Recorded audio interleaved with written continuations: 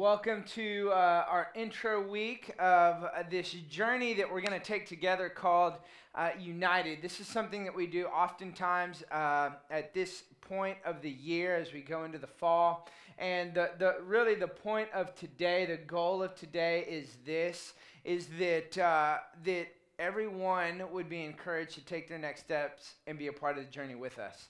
And something happens when we take a journey together and you experience it, what God is going to do. And so we're excited about this season. I want to welcome again, as Alex said, all of our first-time guests. Every weekend it's someone's first time. That's a big deal to us. That's a big deal to me. If I hadn't had a chance to meet you yet, I look forward to meeting you after service, and we're honored that you joined us. We're so thrilled that you're here.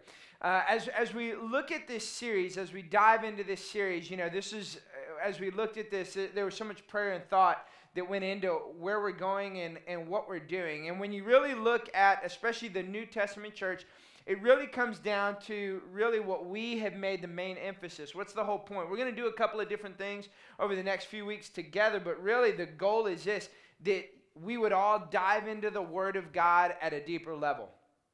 You see, because when you look at the New Testament church, here are the things that are kind of the common thread. Is one, the Word. It's always coming back to the Word. It's coming back to what Jesus said and the things that were done. But then it's also relationships. Developing relationships, walking with spiritual family. We talked about spiritual family last week and the power of spiritual family and what God intends to do and how He works through spiritual family. So the series, we're going to go through the book of Ephesians, and we're going to go through it together. We're going to actually go chapter by chapter. We have some different resources that we're going to put in your hand to help you as we do this together and as you engage in the Word in a greater way. In a few weeks, when we actually go to chapter 1, we start chapter 1, we're actually going to hear from our lead pastor, Pastor Jeff Little, and so I'm excited about that, us being able to hear from Pastor Jeff week 1. And then we will, each week, we're going to unpack what does chapter 1, 2, 3, 4, 5, what does it mean? What's God saying to us? What are the words that Paul is writing to us, and how do we apply it to our life? Because some of us feel very comfortable when it comes to the Word and going, okay, I know how to read that, and I know how to apply it to my life. Some of us are like, where do I start? Like, how do I do that? We understand that. So we want to go wherever you're at in your relationship with Jesus, wherever you're at and how you acclimate to the Word of God, being able to take it and apply it to your life. Because it's not until you apply the Word of God to your life do you live out and respond, okay, experiencing what it looks like to have your life transformed from the inside out. Because that's what happens when we get into the Word of God. You've heard me say it before, the Spirit of God sets you free.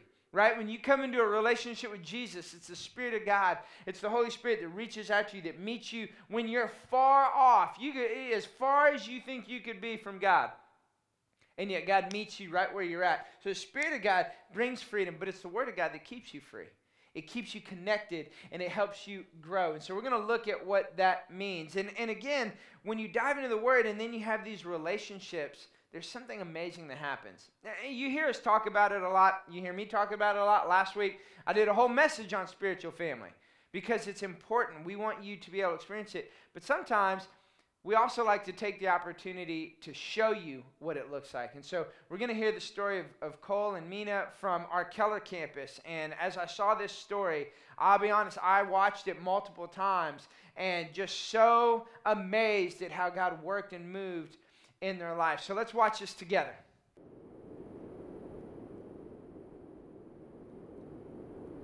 In my past, I had a alcohol and drug problem that really took over my life for a good chunk of it, for a bit of my life. And so anytime anything hard would happen, I would immediately turn to that. Feeling completely alone. That's exactly stressed out.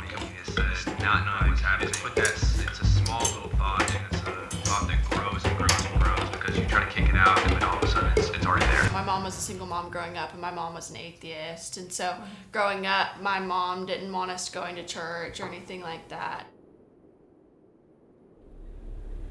Man, there's always a fear of being judged. I haven't been to church in 3 years. I don't know how these people are going to think of me.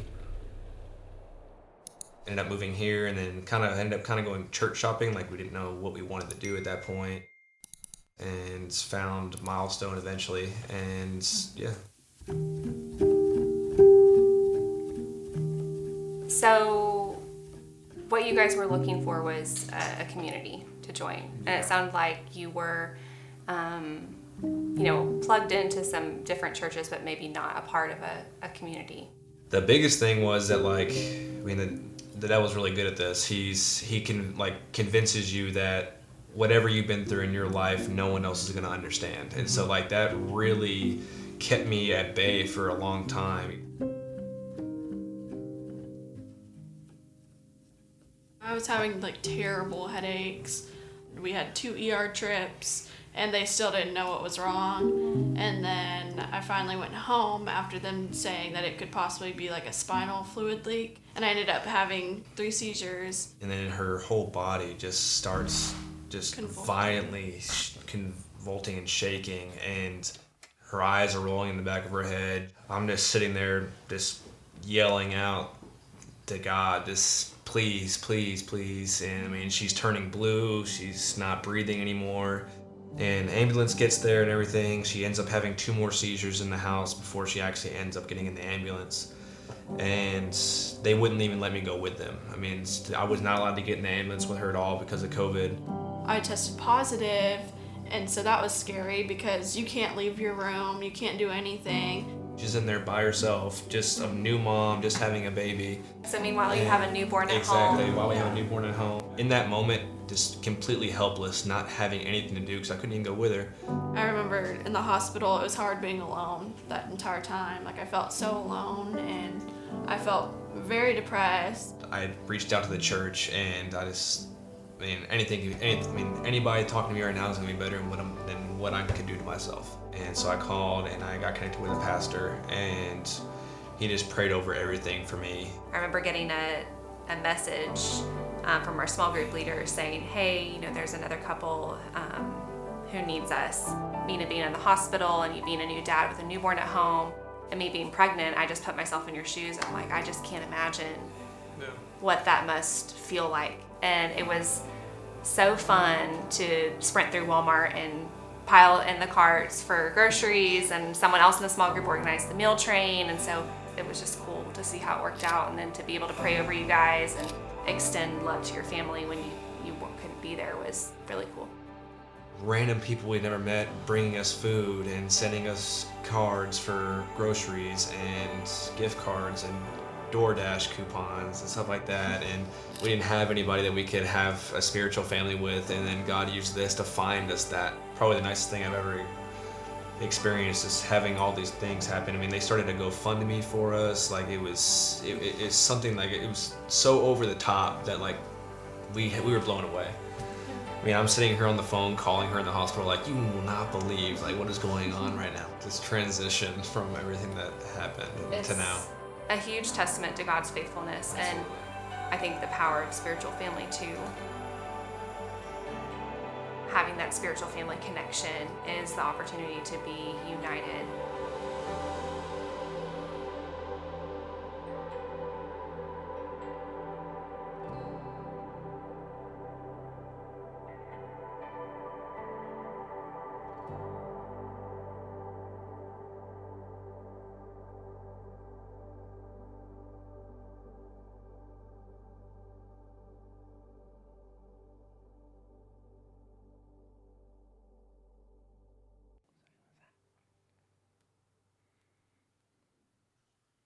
I love that story. I don't know Cole and Mina, but I know some of the people in that small group, and that's the power of spiritual family.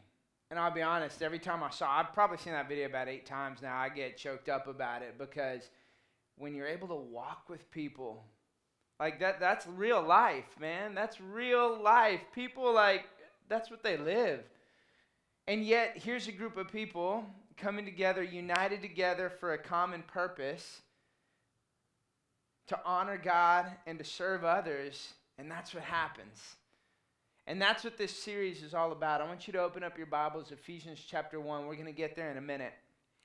But as we look at this, and as you think about all that God's doing and all that he's saying, and you think about where did this come from, and even just the series, United, what does it mean? That's what we're all looking for.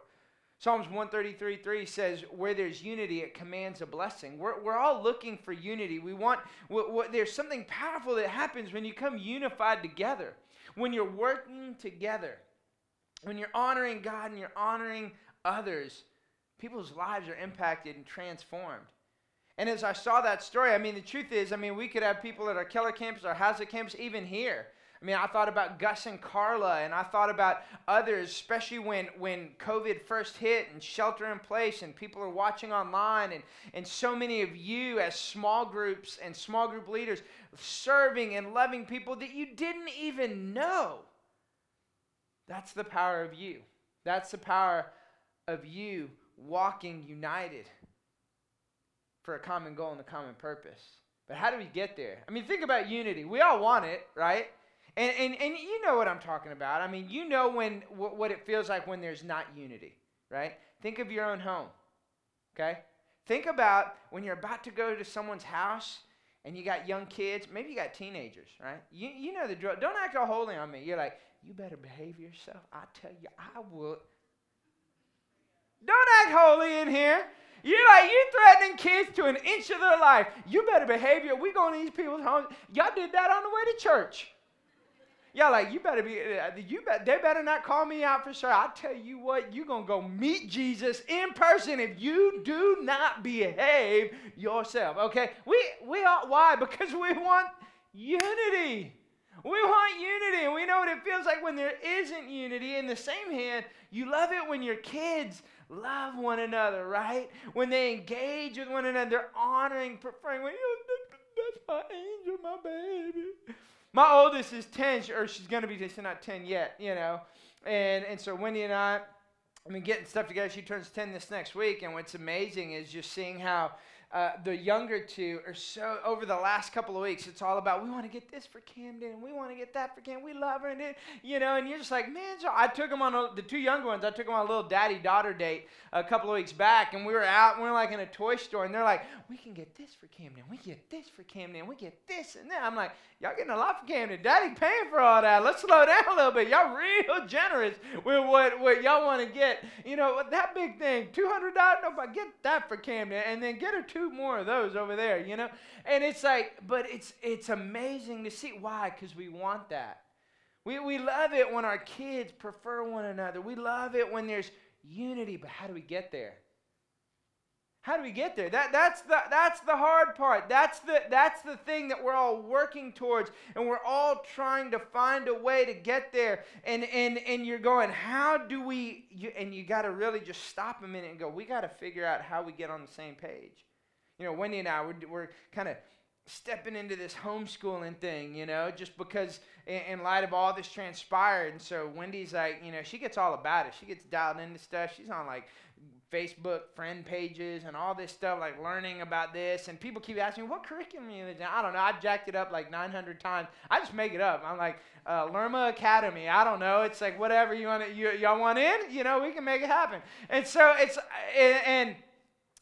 but Wendy's like, okay, babe, this is what it's going to look like, and this is how things are going to be different. Like, either you're all in or you're not. And I'm like, well, I mean, I love you. I love them kids. I guess I'm all in, you know. Here we go. And so, but Paul knows that.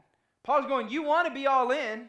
You want to be united. So how do we get there? Paul understands that. And the whole overarching theme to the book of Ephesians is wrapped up in two words: in Christ. If we're going to have unity, and that's what we all want, we want it in our homes, we want it in our marriages, we want it in our families, we want it in our businesses, we want it at work, we want it here, we want it there. If we're going to get there, we need to be in Christ. So you can't have unity without being in Christ. Unity commands a blessing, and that's where we're all trying to get to. That's what we want to do, and that's what we're going to look at in Ephesians chapter 1, starting in verse 3. I want to give you a little context before we start reading in verse 3. Paul's writing this letter to the church in Ephesus, okay? Ephesus was a thriving city. Now, this letter was unlike the letter that he wrote to the church in Corinth. The church in Corinth, they were just off the rails. They were doing crazy stuff. Real kind of corrective letter. Now he's writing to the church in Ephesus. It's a large church, real influential church. It's making a difference. It's making an impact. The city of Ephesus would be what's commonly known now as modern-day Turkey. About 200,000 people. It's a port city. One of the ancient world at that time, one of the wonders of the world was this temple to the goddess Artemis. So lots of people coming there, lots of different cultures, lots of kind of idol worship, but then you also had a lot of commerce that was surrounded around the temple. Okay? So all of this is going on. This is what's happening. Well, Paul starts preaching. People are getting saved. Miracles are happening. Lives are being impacted and transformed. And the people of Ephesus, some of them weren't really thrilled about it. So a lot of riots started happening. People that are going, oh, well, I'm not going to the temple. People that didn't even believe in the goddess of Artemis were upset because all of a sudden now their pocketbooks are being affected because the commerce that's centered around this temple. And so these riots are happening. And Paul starts off in chapter 1, starting in verse 3, with these words in this letter to this influential church. And this is what he says, starting in verse 3. Praise be to God, praise be to the God and Father of our Lord Jesus Christ, who has blessed us in the heavenly realms with every spiritual blessing in Christ. For he chose us in him before the creation of the world to be holy and blameless in his sight. In love, he predestined us for adoption to sonship through Jesus Christ in accordance with his pleasure and will, to the praise of his glorious grace, which he has freely given us in the one he loves. In him we have redemption through his blood, the forgiveness of sins in accordance with the riches of God's grace. So what's he saying? You've been forgiven. You've been redeemed. Paul is writing, he's saying, look, it's not all this religious activity. It's not all these different things that you're trying to accomplish and do. It's simply this one principle. Jesus made a way. He died for you. He forgave you. He redeemed you. That's what Paul is writing here. He says that he lavished on us with all wisdom and understanding. He made known to us the mystery of his will. Anyone wondering, God, what's your will for my life?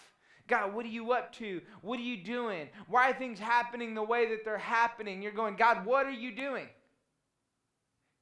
Paul's writing, let me make plain the mystery of the will according to his good pleasure, which he purposed in Christ.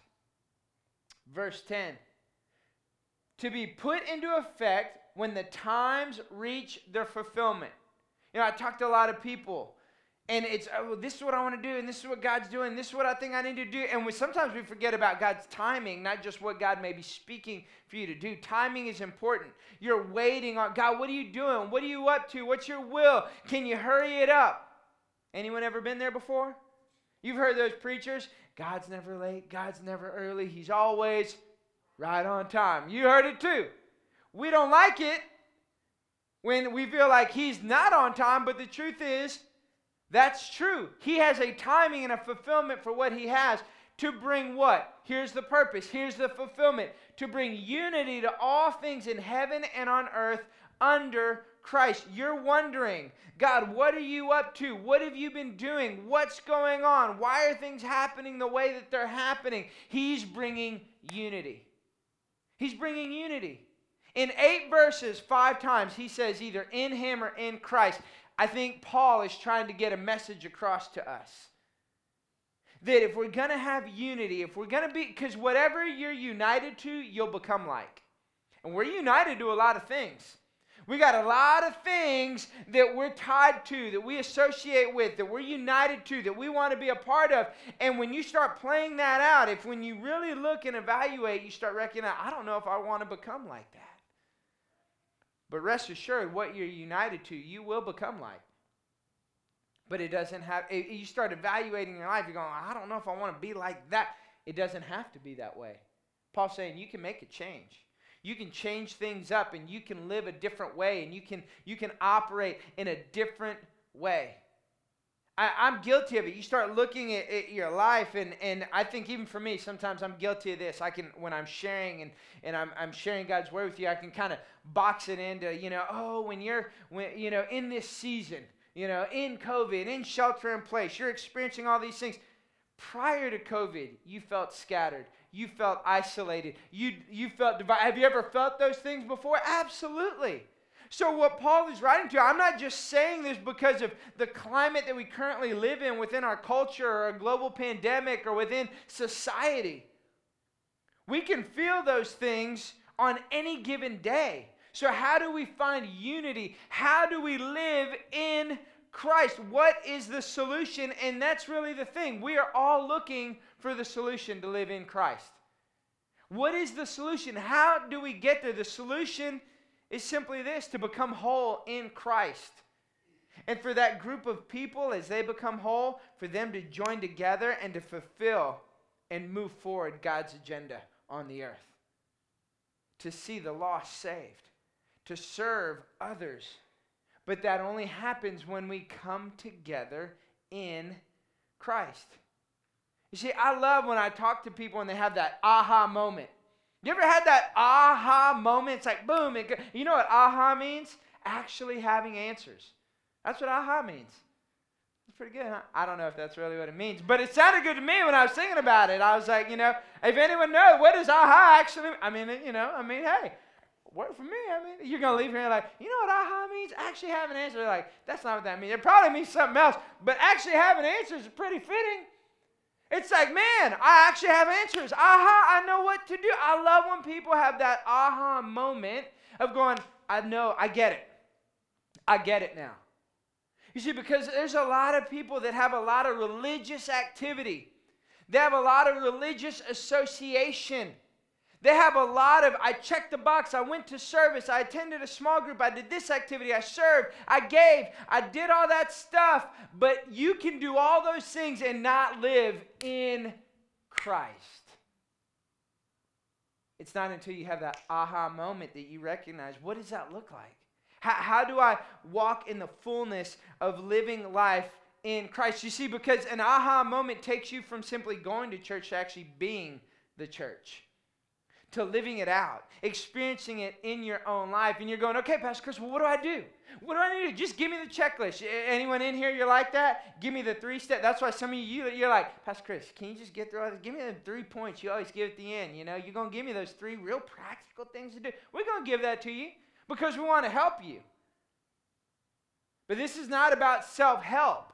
Because all of this is centered on God's word. Because when that word gets inside of you, and then you start living in relationship, true relationship in Christ and with others, it transforms you. It transforms who you are. And you don't have to be perfect. You just start finding, wow, God's working and moving in my heart and my life, and He's doing things in me. It's nothing that you do. It's like the rich young ruler in Mark 10. Tell me what I must do to inherit eternal salvation, eternal life. And Jesus said, it's nothing you do. It's this right here. It's a heart issue. It's transformation from the inside out. This isn't about an emotional response. Any of you get real excited and passionate about things? I do. You've been around me. There's times where, I'm around. When I get dialed into something, I get real dialed into it. Anyone else like that? Like if I'm going to do something, there's a couple of guys in the church and they're like, come mountain biking with me. I think I've shared this story before. And I want to. I really do. But I got to gauge myself because if I stick my toe in that water, I'm going to tell you right now, I want the best bike. Give me that good looking helmet. I want to be all in. You know what I mean? Like if I'm going to do it, let's get all in. I get real passionate about it. But what I'm talking about when you're in Christ, this isn't about emotion. It's not about hype. It's about transformation. Because when I was 19 years old, I had a lot of passion, a lot of emotion. I had a lot of things I got stirred up and excited about. But when He came into my life and He transformed me from the inside out, something happened. And I was never the same. Never the same. Because when you live life in Christ, it transforms you from the inside out. So how do we do that? How do we get there? How do we not just try and have this emotional response, but we understand, okay, I want to live in Christ. Well, here's what happens when you live in Christ. Here's the first thing. First thing is this. When you're in Christ, you're joined to Him. This isn't a mental assent to Him. This isn't all about you can have all the knowledge in this book. You can have read this front and back more than once this year and still not be in Christ. This is not about going to church. This is not about doing the right things. This is not about having friends that are in Christ. All of that is around Christ. That doesn't mean you're in Christ. You see, when you're in Christ, you're joined to Him, which means His desires become your desires. Because what you're joined to and what you're united to, you become like. And all of a sudden, God starts transforming you and starts changing you, and what you're passionate about, what you put your time, treasure, and talent to, it starts to change, because what I'm joined to, I become like. It transforms me, and it begins to work. And I love what John writes in John chapter 1, because you're going, okay, well, I want to be joined to Jesus. Well, who is and what is Jesus? We can look at all the things Jesus did and go, well, does that mean I need to perform miracles, and I need to heal people, and I need to preach? And the greatest, I think the biggest picture of the fulfillment of who Jesus is in John 1, when John says this, that Jesus is grace and truth. It's not either or, it's both and. He's both at the same time. Now, most of us in here, we're one or the other. And sometimes we're one or the other all the time. Sometimes we're one or the other depending on the circumstance or situation. You know, sometimes it's Christians that become the biggest barrier to those who don't know Jesus, because what happens is we wonder why when we have a loved one or a friend, why are they acting that way? They need to act like they're in Christ. Well, they don't have Jesus as their Lord and Savior. Why are you surprised they're acting like someone who isn't living in Christ? Of course they're going to act that way. They're going to respond that way. They're going to live that way. That's where grace comes in. Now, does that mean there's no truth? No. There's still truth. You speak love. Truth in love. You share. You work. You grow. And people begin to change, and God begins to work in their heart and their life. It's both ends. It's why sometimes we have a hard time when it comes to forgiveness. Paul talks about forgiveness in Ephesians, and we're going to look at it. See, we have a hard time with forgiveness because when someone does something to us, our first thought can be, well, what about them? Like, I've got to be the one that I forgive you. I'm sorry. Well, what about them? That all goes out the window when you're in Christ. How do you do that? How do you live that out? How do you stand from a different vantage point and respond correctly in that way? And we're going to walk through that. You see, because when you're joined to something, it brings a measure of impact and it brings a measure of definition. We all join ourselves to all kinds of stuff. Think about it. You went to a school. Anyone have a particular... I find myself, I'm missing college football. I just kind of it's like I keep just gravitating. It's like every week I have these college football analogies, you know? Hook 'em horns. You know, when was the last time you're like, no, rock and roll, that's what that means? I'm like, no, that means hook 'em horns, okay? You know, think about it. You're a part of something. You do, when you join something, you do all sorts of crazy stuff. You drink the Kool-Aid, right? Heaven forbid, I pray for all you Aggies in here. You know, you got you're swinging towels, wearing overall. What's wrong with you? Jesus, touch them now, Lord. Baylor Fish, sick 'em bears. I feel bad for the horn frogs. You know, like a horn frog. What is that? Like, killer horn frog. But you do it, and you wear your purple, and you say your chants, and you make these weird noises, and you yell, and you do. Why? Because you joined something. You're a part of it. God joins you in a relationship. You're married. Can I tell you something? Wendy, she had us all dialed into hand sanitizer before it was even in. Thanks to COVID. I'll come home, there'll be times, I kid you not, we'd be sitting down, in a matter of 5 minutes, she'd get up and wash her hands about 15 times. I'm like, babe, what are you doing? And she, oh, nothing. I said, did you watch a show on the Discovery Channel about germs again? She's like, how did you know? I said, because you washed your hands like 30 times. And she's all like, I mean, when it was like COVID and we didn't know, I mean, it was like this, she installed this like sanitizing thing when you walked in the door. I had to like derobe and spray me and wipe everything down. I mean, it was like, but you know what? That was real inconvenient. I didn't have fun, but I'm joined to that girl and I love her and I love my kids. So guess what? I'm gonna be a part of that. Sometimes though, the danger is we'll join things just for the benefits. Anyone a Kroger member?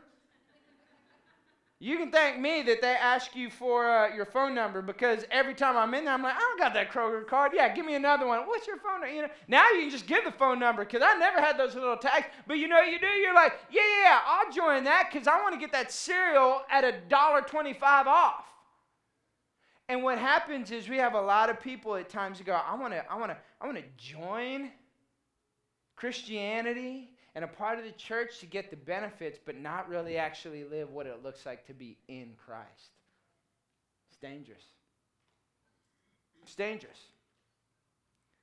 Because we think if I join, then I'll get the benefits, but the truth is, the real benefit is not in attending, it's not in joining, it's not in being a part, it's not in giving or serving. That's all byproduct. It's about being in Christ. So when you're in Christ, you're joined to Jesus. Here's the next thing, is when you are in Christ, you begin to see yourself a little bit differently.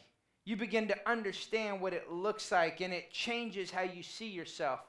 You see, in Christ is the biggest banner over the book of Ephesians, but probably the next biggest banner and theme in the book of Ephesians is about your identity. It's about how you see yourself. And oftentimes the biggest challenge for many of us is we don't see ourselves correctly.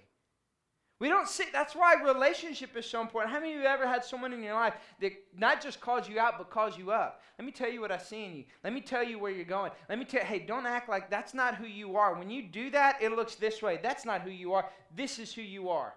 And when you start learning that and you learn how to do that, you do that with your children, you do that with your friends, you do that with your spouses, you do that with people you lead. And what happens is when you come in Christ, when you start walking and living a life in Christ, you see yourself differently.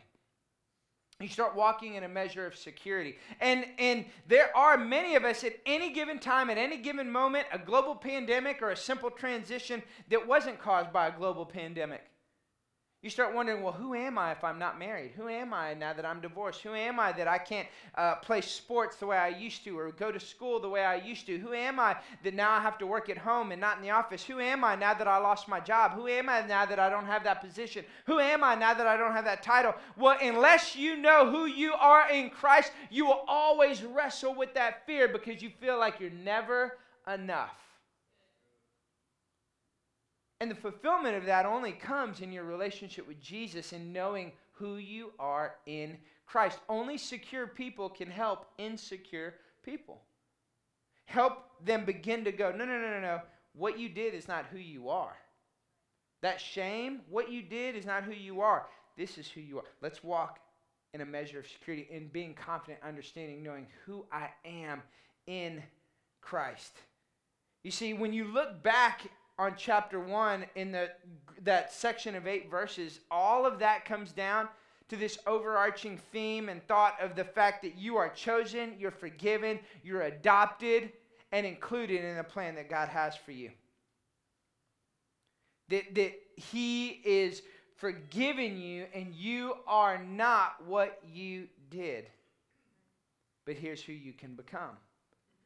My prayer is this, is that as we go through this over the next few weeks, is that so much of the Word of God in the book of Ephesians gets in you that it transforms who you are.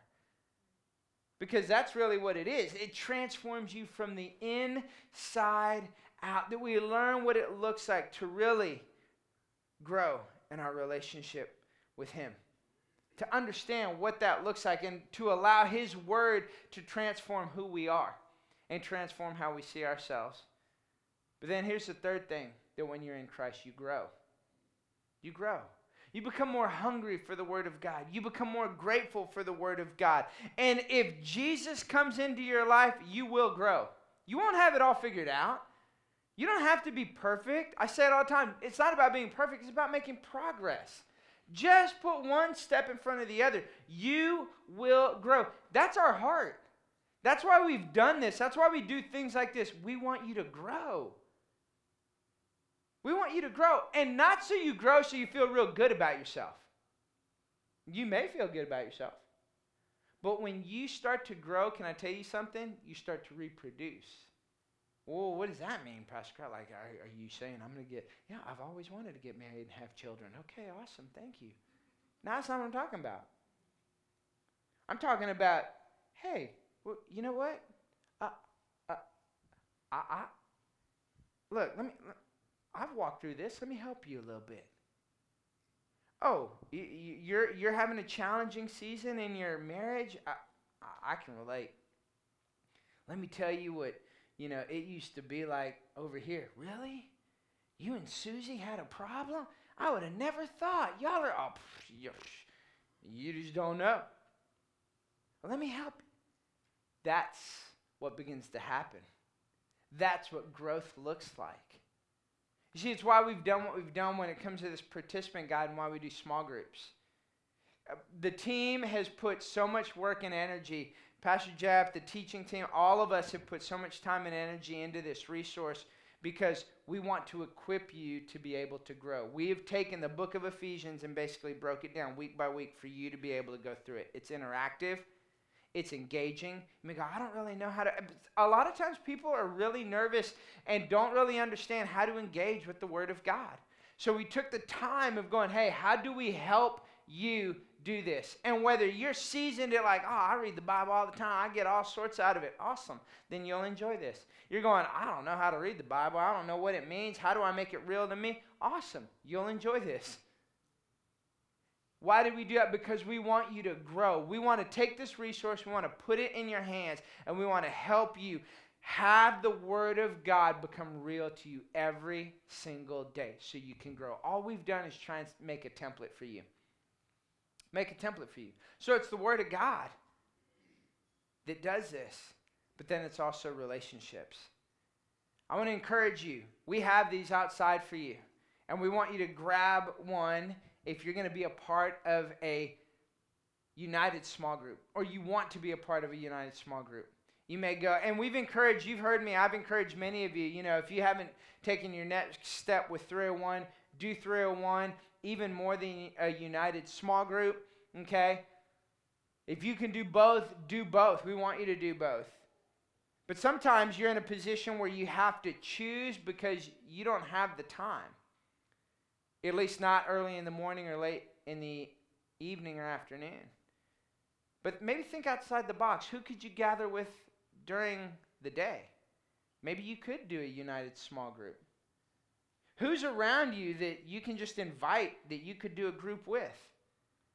You just simply say, hey, I'd love for you to come and be a part. I'd love for you to come and help me out here. And I'd love for you to come and join me as we kind of do it. You go, well, I can't. Yeah, you can. In fact, now guess what? You're a small group leader. We just commissioned you. Small group leader. There you go. If there's more than one of you, you're a small group leader. You're like, awesome. Okay, great. I talked to a couple after the first service. They're like, hey, we wanted to, we were going to do 301. We're going to still do it, but we'd love to do it. I'm like, awesome. Get after it. Let's do it. Why? Because at the end of the day, we want you to just, what could happen if you started having those type of conversations just over the lunchroom table, at your office, at your work? You go, well, ask yourself, who could you meet with? Who could you have a small group with that's in your circle? Could be just you and a spouse. Could be you and a spouse and an adult child. An adult son or daughter, It could be, your business partner. Whatever it is. But what could happen? All across Collin County, you start having these small groups. You see, we've put all sorts of resources together. In fact, if you are a part of a group, you can go to milestonechurch.com/united. All the resources are there. You can download a booklet if you'd like. You can grab one on your way out. And listen, here's what I'm asking you to do. Okay? Don't just grab it. If you're like me, you're like, hey, if it's free, it's for me. I'll take 10. Okay? We put a lot of time in it. And you're going to see when you see these books, We didn't cut any corners. We went all out to ensure that you had what you needed to be able to put something great together for you. So don't get this book and then just throw it in your back seat, right? And you never look at it. Use it. Put it to good use. Put it to good use. Meet with other people. But you can go to that website and you can get all the resources you need. If you are a current small group leader, like you signed up to lead a small group, we have your small group leader boxes on the way out. We have a packet. We put it all together there for you to know how to lead a great small group. You can go to the website. There's all sorts of resources there. I'm so grateful for our small group team. They put all this stuff together. I mean, there are icebreakers on there. There's activities like have a pizza night, have a nacho night, do whatever. I mean, we have made it very simple. Here's how you lead a group. Here's what a great group looks like. Here's what a successful group looks like. Here's what you can do. Here's how you do it. Because so many people go, I can't lead a small group. I mean, I don't have a theology degree. I think I've read the Bible like a couple of chapters once or twice. Listen, just take this book, get some people and gather together, and y'all take the journey together and watch what God will do. What could happen? I want to pray for you here in a minute. I'm going to invite Barbara to come. But as you're seated here, my challenge to you, my encouragement to you is this. What could you do to take that next step? Where you go, God, I want you to be a part. I want to be a part of what you're doing. I want to be a part of how you work. I want what you're passionate and excited about. I want you to make that what I'm passionate and excited about. What could happen in our families? What could happen in our homes? What could happen in our neighborhoods, our communities? What could happen in our business when we start living that way? You may be here today, though, and you're going, I don't even know what that means, though, to live in Christ. I've never given my life to Jesus. Like, how do I do that? Like, I totally relate to Cole. Like, I'm a mess, and I turn to all sorts of other things rather than Jesus. You can be in Christ, too. Jesus died for your sin, your guilt, and your shame. You may feel guilty for what you did. Well, you should. You go, I should? Well, yeah. Well, what you did probably wasn't good. That's why you feel guilt. But you don't have to live there. What you're really wrestling with is shame. That's different than guilt. Shame is what I did is who I am. And that's a lie of the enemy. What you did is not who you are. Jesus comes and makes all things new.